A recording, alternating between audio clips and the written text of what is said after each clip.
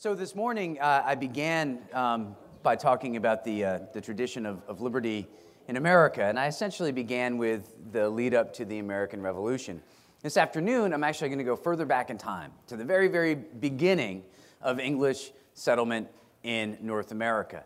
And the punchline of the story is this collection of colonies, which we sort of assume were this quaint place where they baked apple pies and wore powdered wigs and tri-cornered hats and, danced minuets and, the sort of colonial Williamsburg version of colonial America, which is quite good, by the way. I mean, Williamsburg is a fantastic place, but they're interpreting, the metropolis of Virginia, such as it was, in the late 18th century. But if you go back more than 100 years, to the early 1600s, the land that you see is a place of much chaos and commotion and destruction and starvation and death. And the story of British North America is that it's almost miraculous that it ever took root. And if that sounds like an exaggeration, consider the first real attempt at establishing a permanent settlement in North America was at Roanoke. In the 1580s, the English planted a small colony at Roanoke, and we know the basic story. The settlers got off the boat, and the boat left, and then the Spanish Armada attacked Great Britain, and Britain kind of, forgot about Roanoke for a little bit, and then they remembered, and then they went back, and what they found was a tree, just a tree. And on that tree was written the cryptic, mysterious word, Croatoan. And all of the dwellings had been taken down and dismantled. There really wasn't a trace of the people. And this great mystery of the lost colony, what happened to Roanoke, has occasioned a lot of different theories, maybe all of which can be partially valid. It's possible that the people were killed by local Indians. It's possible that the people ran off to live with the local Indians. There is a tribe called Croatoan. There's also an island called Croatoan. Maybe they went off to live on this island and then met their end there. Maybe, there are all a bunch of different theories. Some are maybe less plausible than others. I have a friend whose wife was a Croatian American, and apparently every ethnicity seems to have its, we founded America, we discovered America story. I remember my parents had this book called How the Celts Discovered America. Well, supposedly the Croatians believe that the Croatians discovered America, and their theory is that the people of Roanoke went off to live with the Croatians. Who knows? It could have been, maybe there was a spacecraft that, beamed them up and probed them. Who knows? Who knows what happened? Except that I think the mystery is partially unraveled when we take a look at what almost happened at the two successive attempts, these one successful attempts at English colonization, first in Jamestown, Virginia, which was established in 1607, and then in Plymouth, Massachusetts, in 1620. And, Jamestown, which just celebrated the 400th anniversary of the settlement of Jamestown. Jamestown, while in the end, I suppose, a victory story, it did survive. In the beginning, probably seemed a lot like Roanoke. I bet that the people of Jamestown had a pretty good idea what may have happened at Roanoke, because Jamestown was a story of misery, it was a story of suffering, it was a story of death. So welcome to Jamestown. We're going to explore what it was like to live there in the first few years. Jamestown, I tell my students, was kind of like a particularly lame fraternity party in a swamp where everybody died. It was a particularly lame fraternity party because nearly everyone there was male. The majority of the settlers, about 85% in the first couple of years, were men, and they were not only men, they were young men. Most were in their 20s, some were in their teens, a few were in their 30s. I'm 44 years old. I'd be like the old man of Jamestown. And that is perhaps part of the reason for the suffering that took place in what would be for a while Virginia's capital. When you think about coming up with a plan for colonization if you wanted to, have success, sending a bunch of young guys, not known, again, I'm generalizing, but, young men are not known as being like the most responsible people in the world, right? And almost all of them were single, so they, weren't, their actions weren't guided by considerations for wives and children who might depend upon them. And so there they are in Jamestown. And in addition to the fact that they are so young and they are so male, they are also so not used to the frontier that they discover themselves planted in. Virginia is a strange new world for these Englishmen. It is a strange place with strange people. The Powhatan Indians were a group on whom they would both fight and also rely upon for food. It was a place with strange diseases. A number of people were struck down by malaria. And they settled Jamestown on this little island, barely connected to the land, because they were also concerned about another people, not just the Powhatans, but also the Spanish. The Spanish, of course, had established their presence in the New World before the Virginians had. The Spanish already occupied Florida. They were worried that the Spanish would discover them, and to try to avoid being sighted by the Spanish, they planted their settlement up the James River, off of the Chesapeake, up the James River, at this spot where the river was still navigable, where they still had access to the ocean, where they still had some shelter from storms, but still, this is essentially a swamp. And I think that might be a factor as well, especially when you consider that the people of Jamestown were living there at a time of great drought. If you look at the rings of trees that were standing at the time that Jamestown was established, you see for those years when Jamestown was established that the rings are very narrow. So there's an indication that there was a drought. So all of these things help us to understand what happened. And what happened was just a mass catastrophe. Every year, new people would be brought over and planted in Jamestown by the Virginia Company of London. And every year, the majority of those people would die. And the level of death, the level of starvation was the number one killer. Some were struck down in conflict with the Indians, a small number. A somewhat larger number died of disease. But the vast majority starved. And the worst time of all was the winter of 1609 and 1610. There were 500 people in Virginia at the start of that winter. And by spring, only 60 remained alive. One man chopped up his wife and salted her down. Others dug up graves to eat their corpses. This was a time of just unmitigated disaster. And it is a mystery that, to a great degree, has baffled historians. To what do we attribute this? And again, there are a number of theories, and I think that they all have some merit. I think the fact that this is a predominantly young and predominantly male colony, and not settled, say, by families, I think that has some merit. I'm guessing that these people were not particularly responsible. Another factor is it's wrong to call them settlers. They really weren't settlers. Jamestown maybe was intended to be a permanent settlement, but the people who inhabited it were adventurers. They all intended to get rich and go back to England. So they didn't really have sort of a long-term outlook on the establishment of this colony. So perhaps that did not provide them with the right incentive to shelter themselves properly and provide for themselves as far as growing food. Although it's mystifying why they would starve. Now, we understand that there was a drought, but we also understand that they were getting a lot of their corn from the Indians.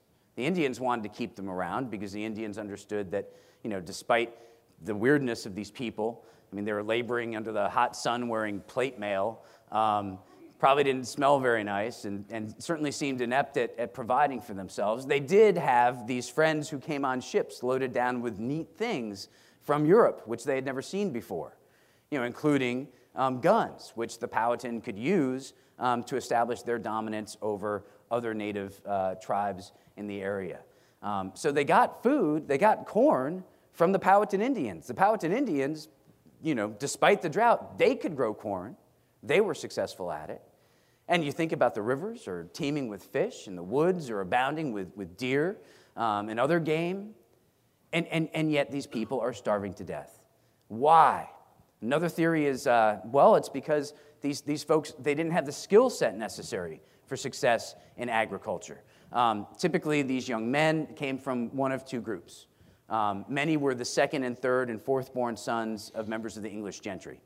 If you were the firstborn son, life was good. You inherited everything. If you were second or third or fourth born, life was a little bit more complicated, and you had to find a way to make your way in the world. You could become an officer in the Army or the Navy. You could become a professor at Oxford or Cambridge. You could become a member of the clergy. They had a terrible cultural belief that if you were a member of the gentry, it was beneath you to engage in commerce. So becoming a merchant was pretty much closed off. So what to do? These people, they thought that Jamestown was their ticket to success. How ironic is that thought? They thought that if they went to Virginia, they would find in Virginia what the Spanish had found in the New World. They thought that they would find gold. So the Virginia Company of London is really a group of investors who are underwriting this settlement so that gold can be discovered and brought back. And these people would bring back gold, they imagined, and they would be made in the shade. They would be made and set forever. And they could continue to live their lives. But of course, there's no gold in Virginia. And they discovered really nothing but horror. You have the gentry. You also have the people who they brought for their mining expedition, mostly urban artisans. People who were smiths of various sorts, who would be good at working with metals that they never found.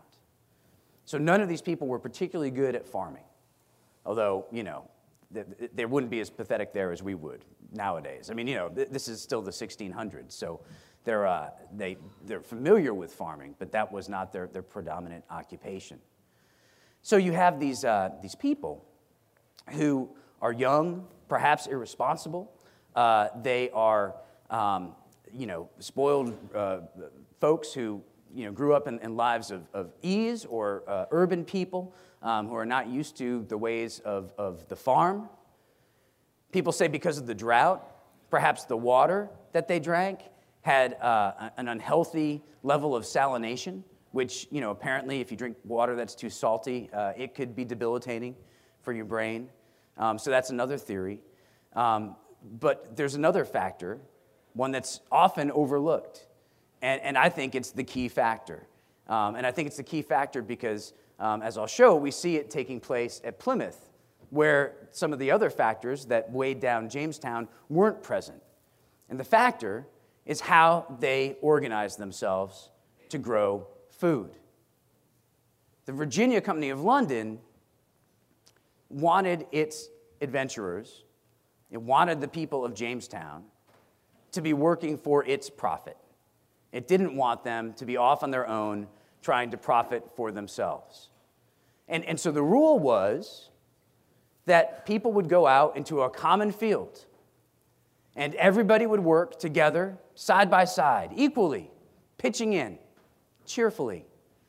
And at the end of the growing season, they would all equally share in the bounty that would result. What could possibly go wrong? Except, what did go wrong? You could imagine the scene, people going out into the field, many of them wearing their metal armor, their woolen pants, weighed down with this because they were afraid that Indians might, shoot at them from the forest. It's hot under the Virginia sun. It's unpleasant.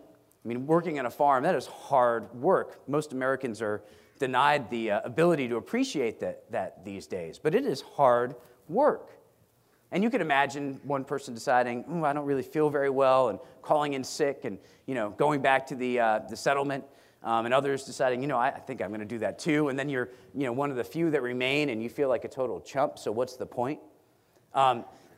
When you look at the people of Jamestown after that miserable, starving winter, Sir Thomas Dale, the newly appointed governor, arrived, and he observed that in May, nothing was planted except some few seeds put into a private garden or two.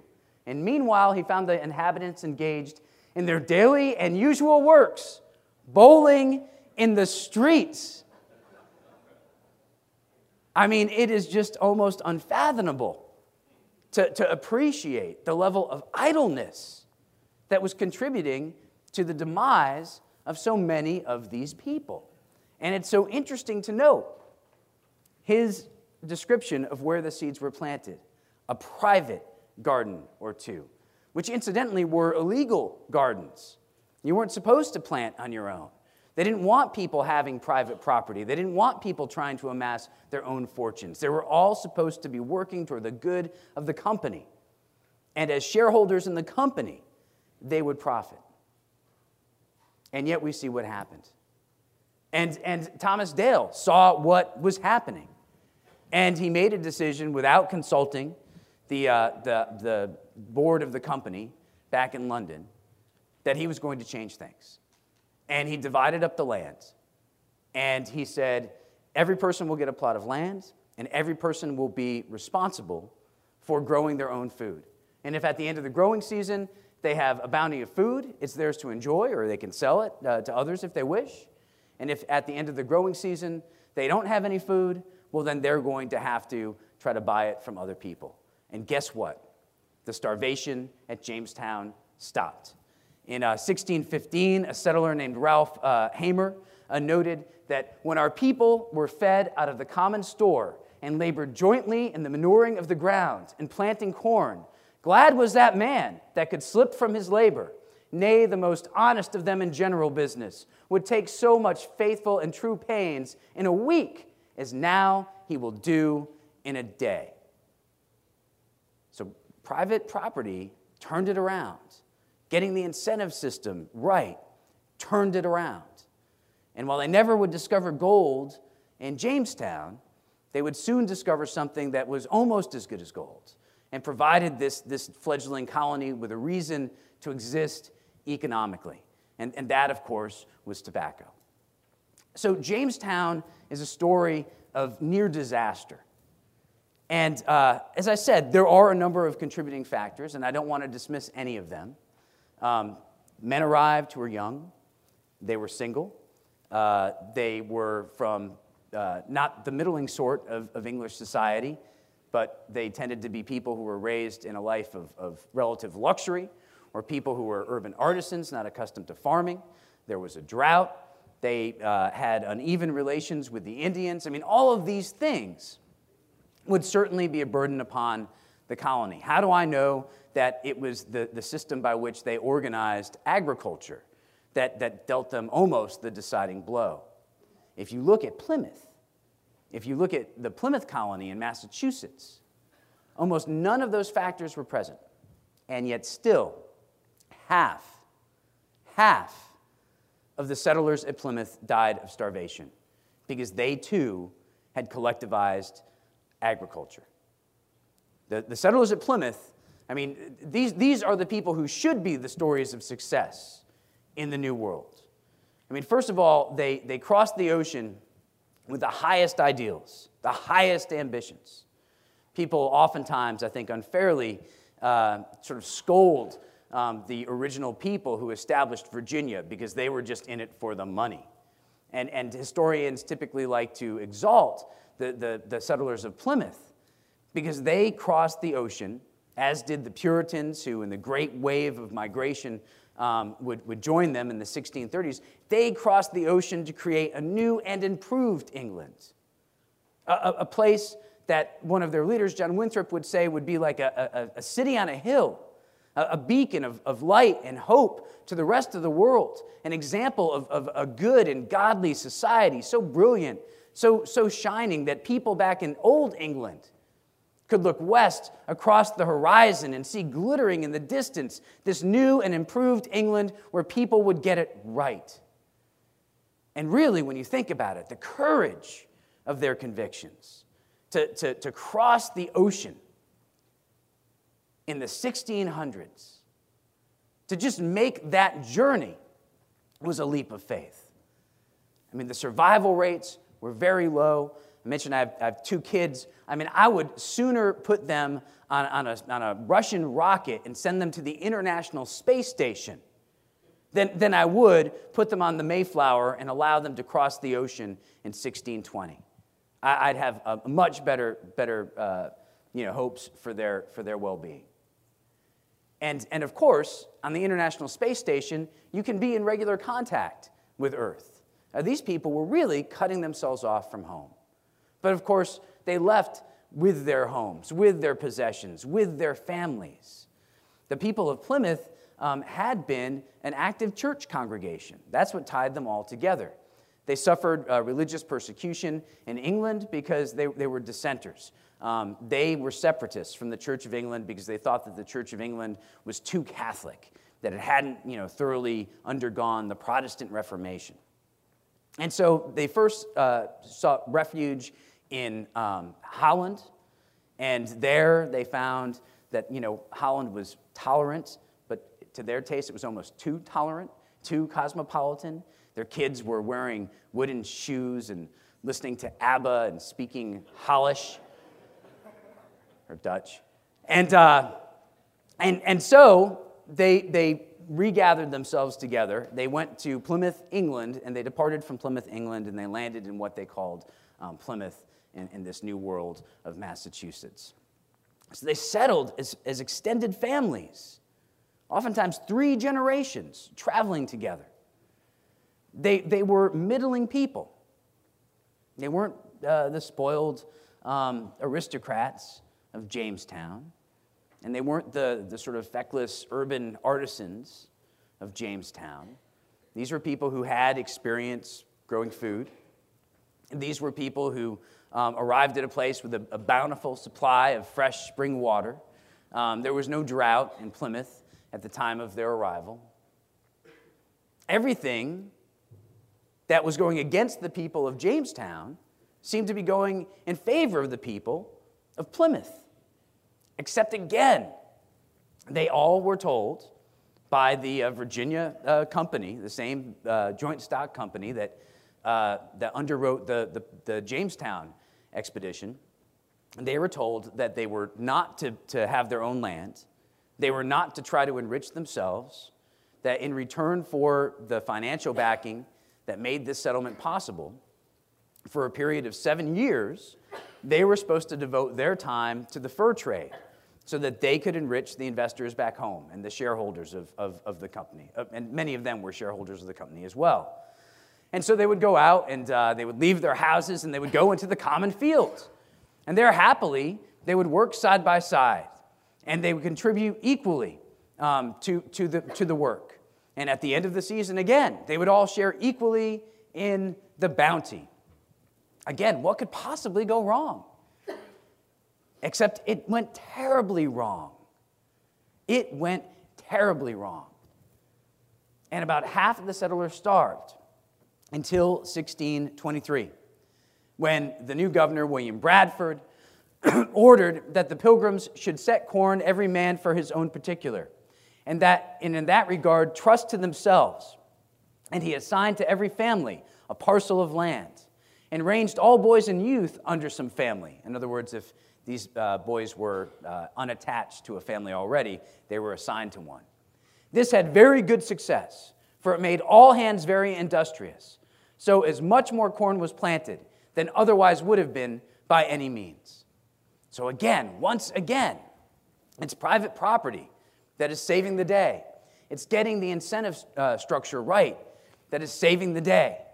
And the success that greeted this new system of agriculture at Plymouth was just amazing. The bounty was tremendous. And you don't have to just take it from William Bradford. I have photographic evidence of just how successful it was. So we have, in many respects, capitalism saving America. And yet my story is not done. The people of Jamestown and the people of Plymouth would find that economic development would not only provide them with great opportunity, it would not only provide them with great wealth and comfort, it would not only extend their ability to survive and prosper, but it would also provide them with the temptation to use the power of government to unfairly benefit themselves at the expense of others. And where I want to take this is in Virginia, the story of the rise of slavery, and in Massachusetts, the story of the Salem witch trials. Now, slavery in Virginia was something that was not the dominant form of labor until the 1650s and 60s and 70s. Early on in Virginia, when they first started to grow tobacco, most of the labor force were Englishmen who were indentured servants. The way indentured servitude would work is if you were an Englishman, if you were really desperate, and this seemed to be the best possible opportunity for you, you would deal with an agent, probably in London, an agent who worked for planters back in Virginia. And with the agent, you would negotiate a contract. And these are individual contracts, so they're usually somewhat different, but typically you would pledge to work for a planter in Virginia for 4 or 5 or 6 or 7 years. In exchange, they would pay for your passage across the Atlantic Ocean, and at the end of your term of indenture, they would grant you a quantity of land, usually 50 acres or 75 acres. And meanwhile, back in Virginia, we have the government of Virginia, established in 1619, the House of Burgesses, subsidizing the importation of indentured servants through what they called the headright system.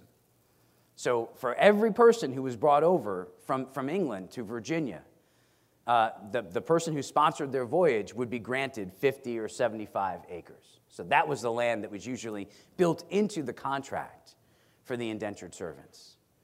And the indentured servants would oftentimes work out in the field, sometimes side by side with the man who owned their labor. The indentured servants also, after 1619, might have worked side by side with people from Africa. 1619 is a really fateful year in American history. Some really amazing stuff happened in 1619, and some really terrible stuff happened in 1619. In 1619, we have the first really profitable tobacco harvest in Virginia. We also have the creation of the House of Burgesses, which I just mentioned. The House of Burgesses is the New World's first representative assembly.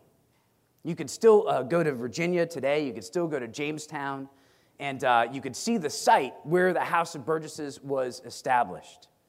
It is now covered with an 18th century church building. Originally in 1619, there was another church building there. It was a meeting house where the men of the colony gathered together for the first time to make the laws under which they would live.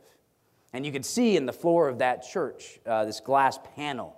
And beneath it are the original bricks, the original foundation of the House of Burgesses, the foundation of representative government in America. I mean, so right there at Jamestown, you could see the origins of American freedom.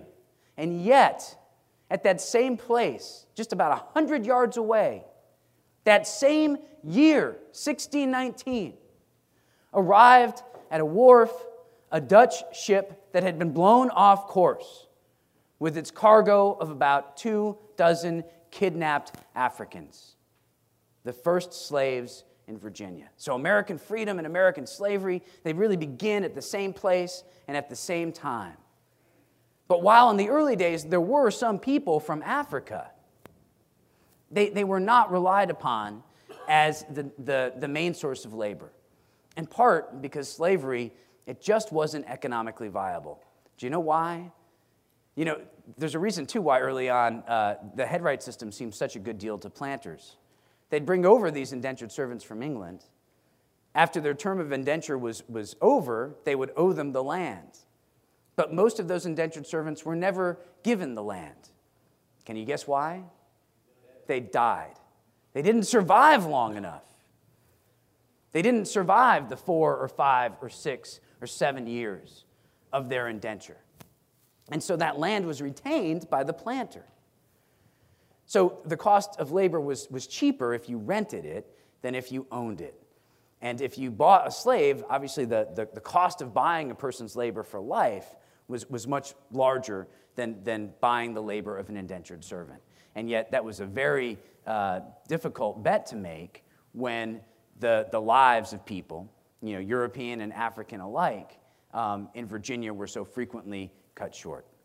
So the practice was indentured servitude throughout the 16 teens and 20s and 30s and 40s.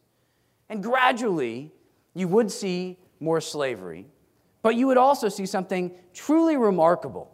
I mean, for us, when we think about the history of racism in America, I think, kind of reflexively, we sort of think, well, the farther you go back, the more racist it gets, right? You think, yeah, maybe the 1950s, they were bad, but the 1850s, they were worse. In the 1750s, they must have been, terrible. There was no talk of abolition then, even. But go back to the 1650s.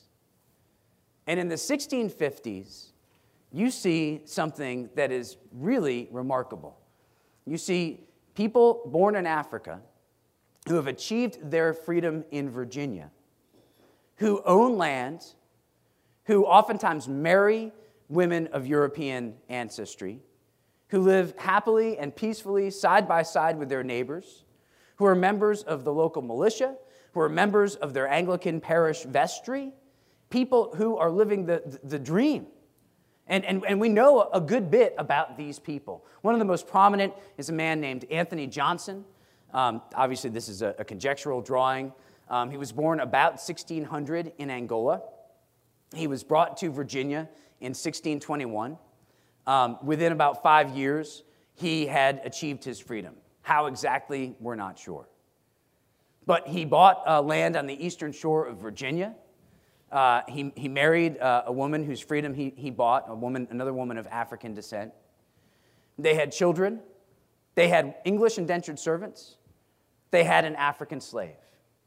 He got into a property line dispute with a white neighbor, and he took his white neighbor to court, and a white jury ruled in his favor. I mean, this is really unexpected, you would think. I mean, this is a rugged, rough frontier environment. It seems that the thing that was the real dividing line between people wasn't so much black or white, it was free or unfree. Did you own your own labor? Were you a freeman or were you not? And in an era where a number of white people didn't own their own labor, that seemed to be the most significant divide. And yet, as we know, this great story would come to an end. The tables would turn, and it would become much, much more difficult to be African or of African descent in Virginia. And I think one of the reasons that this happens is because over time, as life expectancies begin to increase, as slavery begins to make, for that reason, more economic sense, but also, and importantly, as more white indentured servants begin to outlive their terms of indenture and get those 50 acres or those 75 acres and plant their own fields of tobacco, the tobacco boom in Virginia will become the tobacco bust. I mean, originally, Europeans, they couldn't get enough of the stuff. People loved tobacco. They smoked it, they chewed it, they ground it up into a little powder. They made teas out of it. They thought that it was medicinal, I mean, what could be better than tobacco? Tobacco that's good for you. They thought it was good for them. And so the demand for tobacco in Europe was something with which they could barely keep pace for the first several decades. But then when the demand started to level off, the supply of tobacco continued to increase as people push farther and farther away from Jamestown. As they moved to more and more land, basically you could have a plantation anywhere up to the fall line, where the rivers cease to be navigable, and you run into waterfalls and rapids. People grow more and more tobacco. And you see these indentured servants suddenly becoming the economic competitors of the Virginia gentry, who, of course, are in control of the House of Burgesses. And in 1676, a man who would come to be seen as a leader of the former indentured servants, a man named Nathaniel Bacon, would appeal to the government in Jamestown for relief. Essentially, the settlers in the West were running into increased hostility with the Indians. And they wanted the government in Jamestown to place forts along the frontier. They wanted the government in Jamestown to protect them from the threat of Indians. And what is probably the first example of inauthentic and hypocritical political correctness in America, the government of Virginia said, "Oh, no, no, no. Thou mustn't take the native lands of the Indian peoples. It wouldn't be right." Of course, those high flyers of the House of Burgesses were themselves living on lands that had once been occupied by native people. What was bothering them was the prospect for putting more acreage under cultivation and having even more competition. And so the House of Burgesses denied the request of Nathaniel Bacon.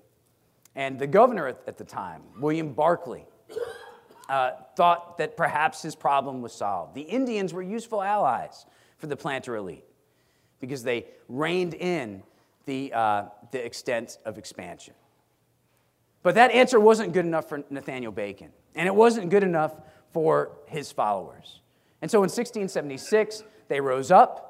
They first went west and they attacked some Indians. Then they went east and they attacked and burned Jamestown. As Governor Barclay marshaled his forces and began to regroup, some of Bacon's rebels went to this house across the James River in Surry County, Virginia. It became known as Bacon's Castle. That counted as a castle back in the 1600s. And there they holed up. Nathaniel Bacon himself would end up dying of what the records describe as the bloody flux.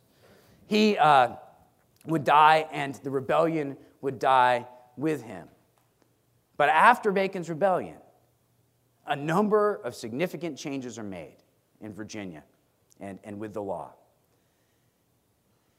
You see it beginning even before 1676. As laws are changed to discourage indentured servitude and promote the permanence of African slavery. So, if you were an enslaved African, it became against the law to buy your freedom. If you were the owner of an enslaved African, it became against the law for you to give him his freedom. If you were a free black man or woman, it became against the law to own a gun. If you were a free black person, it became against the law. And this, when you really think about it, this is probably the most crushing, the most devastating thing that they could have done. It became against the law to enter into a legally binding contract. In other words, contracts with people from African ancestry were not valid, were not binding. They could not seek protection from the law. If somebody tried to swindle them, they could not use the courts to achieve justice. And people like Anthony Johnston just vanish from the record books. There was Johnson. There was another settler from Africa named Tony Longo. There are about a dozen of these people who we know about, who we have records of, who lived in Virginia. 6 of them married white women. I mean, this was this kind of rugged interracial frontier. And yet, because of the House of Burgesses, because of their desire to end indentured servitude, which they did by doing away with the headright system, and by establishing slavery as their main and permanent source of labor, a source of labor that would never be free, that would never get its own land, that would never compete with them. As they did this, they used the law to ensure their own economic dominance, their own wealth. And thus begins, the horrible story of slavery in America. Just awful. So racism, no doubt, had something to do with it. But I think the main thing that we should gain from this, it's people using the power of government to provide themselves with these built-in economic advantages through laws that are essentially anti-competitive and exploitative of people from Africa. The story in Plymouth is obviously a different one, but it's also a very sad one.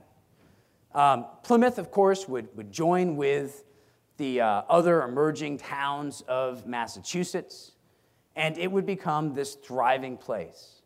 When you look at Massachusetts, you don't see the same climate as you do in other parts of the British colonies in North America. You have a shorter growing season. The soil isn't quite as fertile. It tends to be rockier. It doesn't lend itself to the same kind of plantation agriculture that you see in places like the Carolinas or Virginia or even Pennsylvania. There are plantations in Pennsylvania, oftentimes owned by Quakers who grow wheat with African slave labor. The old adage is a Quaker is somebody who prays for you one day a week and prays on you the other 6. But in Massachusetts, you have people increasingly building wealth in new ways. Now, the original generations, the Pilgrims and Puritans, they weren't there for the money. They wanted to have good, comfortable lives, to be sure. But the thing that caused them to settle in the New World in the first place was their faith. And they were happy enough to have these semi-subsistence family farms where they would, cultivate their fields, grow the food that they and their family would need in order to survive, spend their time working, chopping down trees, expanding their fields, clearing them ever more, growing old together, and then passing along their land to the next generation. And these family farms would continue, and they would continue to proliferate, because as I've mentioned, in Massachusetts, the average family, and this holds true throughout the 1600s, into the 1700s, even into the early 1800s, the average family had 8 children. So you can imagine the farm, you might be able to raise 8 children on a farm of a certain degree of acreage, but you certainly can't subdivide it between those 8 children and use it to feed your 64 grandchildren. So Massachusetts was a place that was continuously expanding, just like Virginia, continuously pressing into the wilderness, continuously clearing more fields, continuously loosening the bands that had connected the first established communities. And some of the people began to realize that they didn't have to just make a living from the land. A number of people began to turn toward commerce, began to see the ocean as a great opportunity for their advancement. And the level of religious fervor in Massachusetts seems to have declined as well. I mean, you could imagine the first generation risked their lives to cross the ocean for God. I mean, they could not have been more religious. The second generation, raised by those people, pretty darn religious. The third generation, maybe a little bit less religious. The fourth generation, yeah, I'm a Puritan. There are hot girls in my youth group. It's cool. And increasingly, you begin to see tensions between people who want to embrace the old vision of semi-subsistent farms and religious devotion, and those who are increasingly among the more secular, more cosmopolitan, more worldly, more engaged people of Massachusetts who are engaged in commerce and reaching out to other parts of the world. And Salem, by this point, is one of the largest towns in America. Wouldn't call it a city by our standards, but it is one of the biggest seaports in British North America. And you know what seaports attract. They attract people who come in ships from all other parts of the world. And Salem was very much part of this Atlantic world, this world that was connected to the Caribbean, this world that was connected to Africa, this world that was connected to all parts of Europe, this world that was connected to the Middle East, this world that was connected to other colonies, even Virginia. I mean, these two colonies, Virginia and Massachusetts, at the time of their origin, despite their common failure to grow enough food for themselves, in all other respects, you can't imagine two places that are more different. And yet, through trade, especially as you move through the 17th century and begin to get close to the 18th century, as people are trading goods with one another, they're also sharing ideas with one another. And these colonial British American seaport towns are becoming increasingly cosmopolitan. And that cosmopolitanism and that wealth and that secularism is a source of great tension, especially with people who want to reject that way of life and embrace the original vision for New England settlement. And this brings us in 1692 to the Salem witch trials. Now, Salem, I have to say, was very much behind the times. My hometown of Stratford, Connecticut, burned its first witch in 1651, all right? The Salem witches, there were 19 who were hanged. There was one who was pressed to death. A real and true and total tragedy, especially if you don't believe that they were really witches, right? I mean, they weren't flying through the air on brooms. These are innocent people who are accused falsely of witchcraft. Now, why is that? What brought this about? What caused this hysteria? Again, there are a number of different theories. There are a number of different books which have made good points. One theory, I don't know how much stock to put in it, is that there was too much rainfall, and that led to this fungus growing on the wheat that they ate, and that the fungus had psychedelic properties, and that it may have changed the behavior of the women who were accused of witchcraft, or it maybe clouded the judgment of the people who accused people of witchcraft. So maybe the accusers ate the wheat and then saw the women flying through the air when they really weren't, right? And it wasn't just women, it was also men who were accused of witchcraft. But we should note that the majority of the people accused of witchcraft were women. And the majority of the people accused of witchcraft who were women were single women. And they were single women who owned property. In other words, they were women who did not fit the mold of Puritan Massachusetts. They were women who did not fulfill the role that the Puritans had imagined women to fill. These were women who were able to call their own shots. These were women who had some economic independence. These were women who perhaps had an economic status that was superior to that of some men. So I think some real economic jealousy is at the heart of the Salem witchcraft trials. There also, I think, is something a little bit larger than just these individual cases of women who own property. There's also the fact that this community, Salem, was deeply divided. And the fault line seemed to be the point at which the people at the seaport were separated from the people who lived back in the rural agricultural area of town. In the interior, you have the traditional family farms. On the east side of town, on the left side or on the right side of the map, that's where you have the seaport. That's where you have the commercially engaged people. That's where you have the tavern keepers. That's where you have the merchants. That's where you have people who profit from the Atlantic trade. And that's where you have the people who are accused of witchcraft. On this map, which is from a book called Salem Possessed by Paul Boyer and Stephen Nissenbaum, you have the location of the houses of people accused of witchcraft represented by W's placed in circles. You have the locations of houses of people who came to the defense of accused witches, represented by people labeled with the letter D.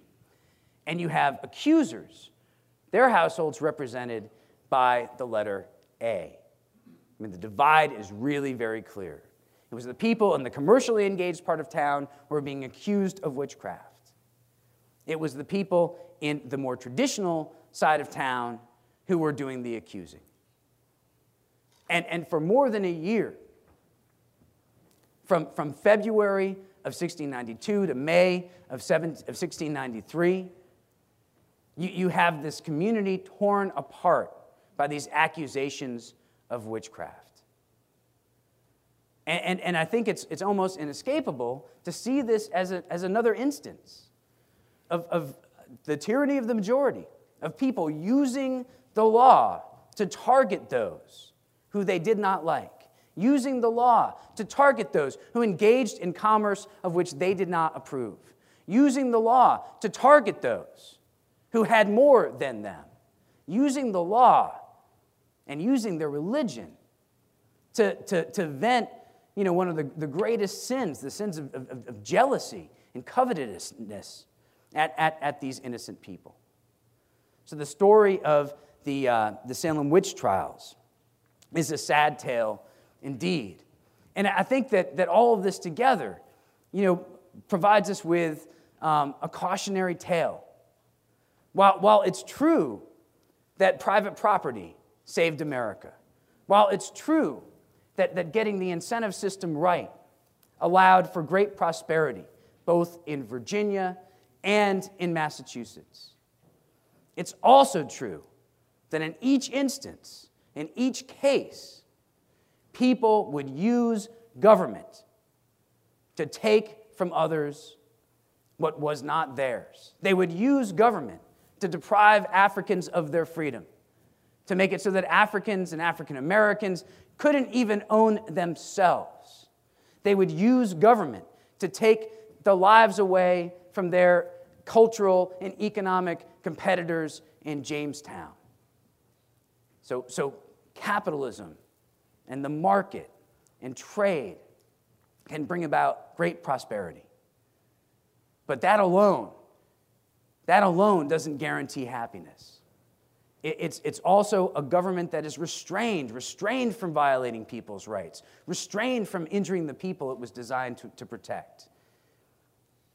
It's government that can undo all of the happiness that a free society can build. Well, thank you very much.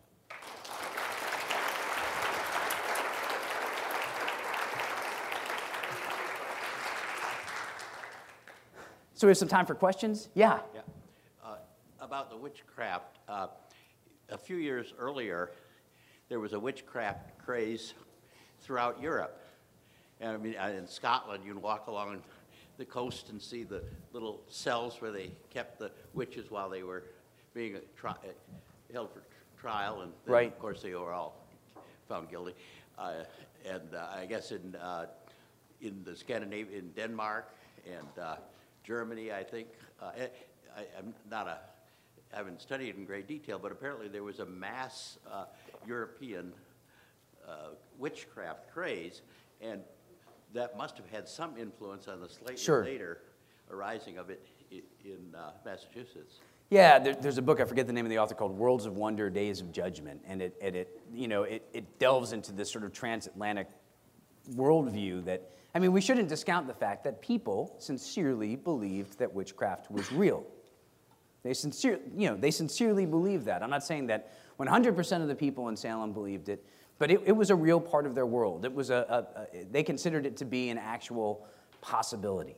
And yet, we know who they're pointing their fingers at. They're always pointing their fingers at the people who are their competitors. They're always pointing their fingers at the people who are outsiders. They're always pointing their fingers at the people about whom they're jealous. They're always pointing their fingers at the people who don't fit in. In my hometown in Stratford, I mentioned, I think I said burned. She was hanged in 1651. Our first and only witch, her name it's Goodwife Bassett is how she's known. I'm not sure of her first name. I don't think it's in the records. But she was new to town. It's not a surprise that she was new to town. that she had just arrived about 9 months earlier, that she would be the one who was accused of witchcraft. So, I mean, it's interesting. And certainly, one of the things that's so fun about history and challenging about it is you really need to try to get into the heads of these people who inhabit a radically different world. The saying is the past is a foreign country. Sometimes the past is a whole other planet, it seems. But I think you're right to point out, there is this sort of transatlantic view that witchcraft is a real thing. And it is, accusations are common throughout the 1600s. And I wonder what the cause of that is. And a hunch is that we have, the rise of modernity. We have, sort of the end of the Dark Ages and the beginnings of the Enlightenment. This is a time of, in some ways, great flux. And I could imagine how that would be disconcerting to a lot of people. So thank you. Yes? So you mentioned getting into the heads of people there. So my question relates to what they understood about their chances of living. So you mentioned 50% mortality rates. You describe a winter where 5 out of 6 people starved. You politely described the bloody flux, which probably wasn't quite so polite Right. if you've watched it. There was malaria, there was yellow fever, there's death all around. Yet you describe indentured servants versus purchasing slaves. And the reason slaves were expensive was because you're buying their lifetime. But their lifetime should have been sold at a significant discount. Right. Because it wasn't very long. Right. Yet it was obviously, you looked all around you, it wasn't going to be very long, yet they weren't being sold at a sufficient discount. So did they not appreciate the extent of death around them? Were they extremely optimistic? It sounds like if you were back then, you looked around to your left and to your right, it'd be one of those classic things where 1 or 2 of you won't be there come Right. 1 year from now. Yet it sounds like they didn't act that way. The ships kept coming. What was going on in their heads that they didn't appreciate the severity or likelihood of death? And even when it comes down to the economics of purchasing labor, it appears that they didn't properly price it. I'm not sure, and I don't know. I don't have figures regarding, the average cost of a year's worth of labor for an indentured servant, and the average cost of a year's worth of labor for someone who was permanently enslaved.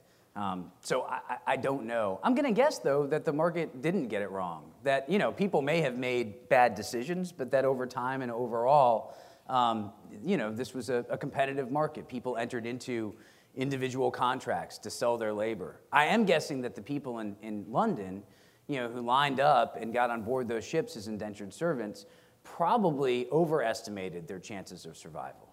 And I'm guessing that they probably underestimated the hardships that they would come to face in Virginia. And there is evidence of actual real propaganda being pumped out by the Virginia Company. Depictions of Virginia that show it as this land of plenty, that depict harmonious relations with the native people, which wasn't always the case, which minimize some of the death and devastation, which make it seem almost like this Eden, this paradise. So I think it may be one of the things that made indentured servitude so prevalent is that it was just so easy. It was just so easy to get people to enter into these contracts and cross the ocean. When you think about slavery, slavery is truly bizarre. I don't want to undercut the fact that it is, something that has existed throughout history, throughout the world. But when you think about it, at least from our modern perspective, slavery is utterly bizarre. If you own a convenience store, let's say, and you want to hire someone to work the night shift, do you put up a help wanted sign? Or do you send someone to a foreign country to kidnap someone and bring them here against their will? And while the slave trade is getting increasingly systematic, and while the slave trade is getting increasingly lucrative for the people who engage in it, it's still pretty new in Virginia in the 1600s. And they don't really turn to it to the same degree that the Portuguese and Brazil and the Spanish are turning to it in the Caribbean. So it's something that I think it's changing over time. But yeah, it's an interesting question, but I'm not sure that the pricing was wrong. I mean, I find that I'm somewhat skeptical of that proposition. Yes? Firstly, thank you, Rob, for your lecture. Your thesis is obviously that collectivism and vice almost destroyed America before it even really got started.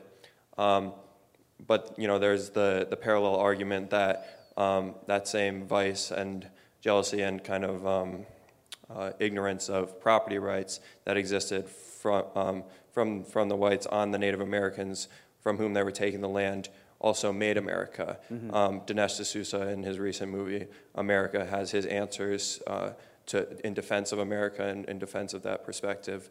But I just was interested in how you would answer that question. Yeah, well, I think certainly there's an element of truth to that. I mean, it's difficult in the state of nature that was the American continent prior to European settlement.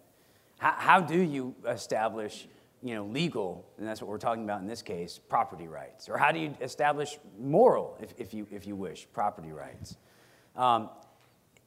The native people themselves, I don't mean to excuse the English by saying this, but the native people themselves were a bunch of warring, competing nations, who would regularly war with one another, who would regularly acquire through means of force territory from one another.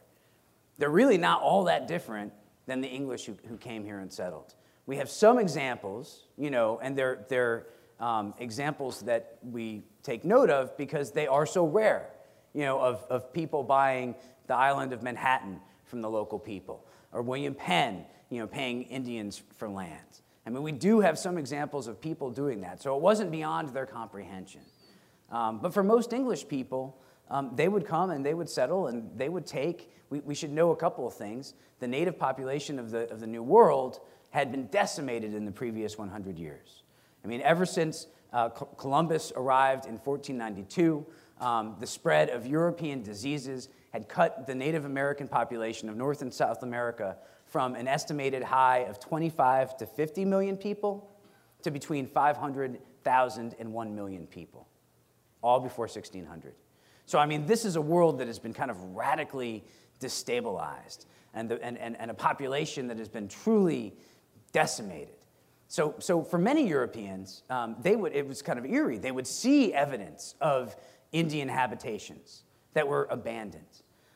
Many would arrive with their own diseases in parts of the New World that maybe had been untouched by contagions of various sorts. The local Indian population would fall victim. So it was very difficult, I think, for a lot of Englishmen to resist taking something that was just so easy to get.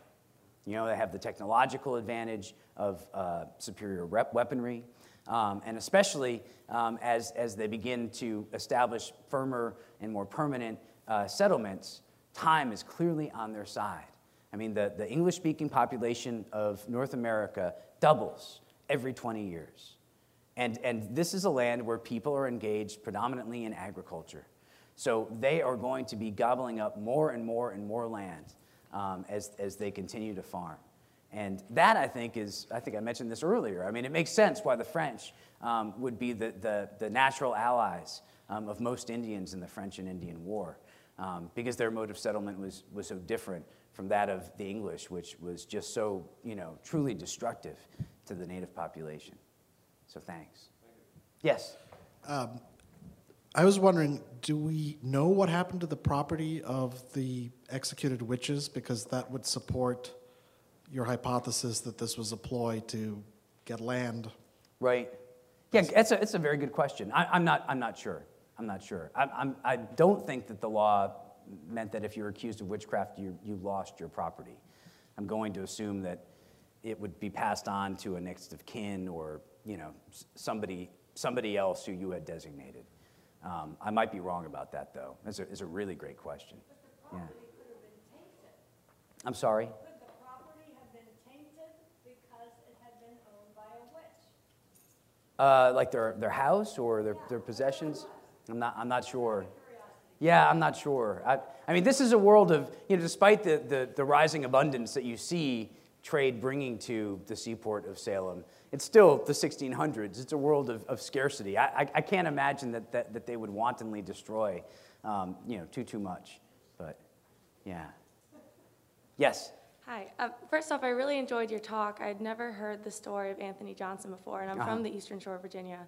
And my family's been there since, I think, 1630s. Was the Oh, record. wow. And, but my question, you partially answered it already, about William Penn and some contracts that we do know about between settlers and Indians, and maybe on a smaller scale, because my understanding of Native American property rights is it's a bit, very different than the colonists and Right. how that worked. Well, it's diverse. I mean, the people of Native America are an incredibly diverse people, and the diversity is driven in part by the different ways in which they provided for themselves. Indians who lived along the ocean would feed themselves by fishing. Indians who lived in the eastern woodlands would feed themselves primarily through agriculture. Indians who lived in the Great Plains would be hunters and gatherers. When you talk about Great Plains Indians, they are nomadic. So obviously their tradition of property rights is going to be very different than by that point, United States tradition of property rights. And you can imagine how difficult it would have been for the settlers from the east of the United States in the 1800s moving west to peacefully coexist with the Plains Indians. I mean, you can't have Indians chasing a herd of bison across your cornfield, right? I mean, the two things, they just don't mix. So there you could understand why there would be such a showdown and such an incompatibility. But I think what's tragic is when Indians are engaged in agriculture, it's really terrible to see that there can't be some coexistence. And moving beyond the colonial period, probably the most tragic and clear example of what I'm talking about would be Indian removal in the 1820s and 30s during the administrations of Andrew Jackson and Martin Van Buren. Jefferson and Washington, they had a vision for how whites and Native Americans could peacefully coexist. They thought that if the Native Americans would pick up the plow, intermarry with us, live according to our laws, we will be a great people together. And there in northwest Georgia, the Indians, the Creeks, the Cherokees, they were doing just that. I mean, they legally owned their land. They built plantation houses in the Greek revival style. They owned black slaves. They had their own newspapers. When the Georgia legislature made the move to dispossess them of their lands because, in addition to being good land for growing cotton, they had discovered gold on it. That story, you'd think that would be the best day of your life, but for them it's a terrible day because now the majority of the white people in Georgia want that land. They want to take it from them. And how do they respond? They respond in the most American of ways. They file a lawsuit. They go to court. They take it all the way up to the Supreme Court. And the Supreme Court rules in their favor, in Worcester versus Georgia. And yet, Jackson supposedly, famously, infamously said, let the court enforce that decision. I'm not going to. And so, I think it just shows how covetousness, how greed, how people, we understand that we live in a world with lots of people who do bad things. And that's just a reality, right? But when people who do bad things seize control of government, that's when it's really, really awful. Because they could use the government, which has the legal monopoly on force, to take whatever they wish. And it's a sad story. Thank you again for your talk, and perhaps building on that last question. I'm curious, beyond the hazards of collectivism during the starving times in Jamestown, was there a corresponding collapse in trade with the Powhatan people? And had there been commerce between them beforehand? Had there been a give and take, perhaps, that also collapsed and contributed to the starvation? Well, they were reliant upon the Powhatans for their food. a great source is there's a wonderful old book by Edmund Morgan called American Slavery, American Freedom, which came out in 1976 or 1977. But he points out that they had this really uneven relationship with the Powhatans. 1 year they would be at war, another year they would be at peace, and they would be trading. In the early years, there was probably more peace than war because the Indians knew that the English were completely reliant upon them. And they could have finished the English off, and they chose not to. They chose not to because the English brought them access to a whole world of goods that they had never seen before. So, whenever a ship came over, to resupply the colony, it was bringing not only supplies for the people of Jamestown, but also supplies that the people of Jamestown could use to trade, for Indian corn. So I think that goes on mostly during the starving time. It's maybe ironic, but that's when the need of the Europeans for the Indians is greatest.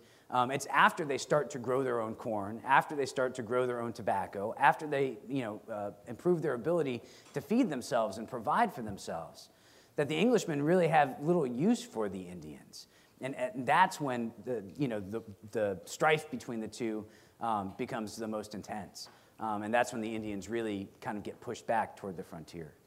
So I guess we have time for one more. Yes, do you know the origin of witchcraft? Is that a religious concept, or where did that come from? Do you know where it started in history?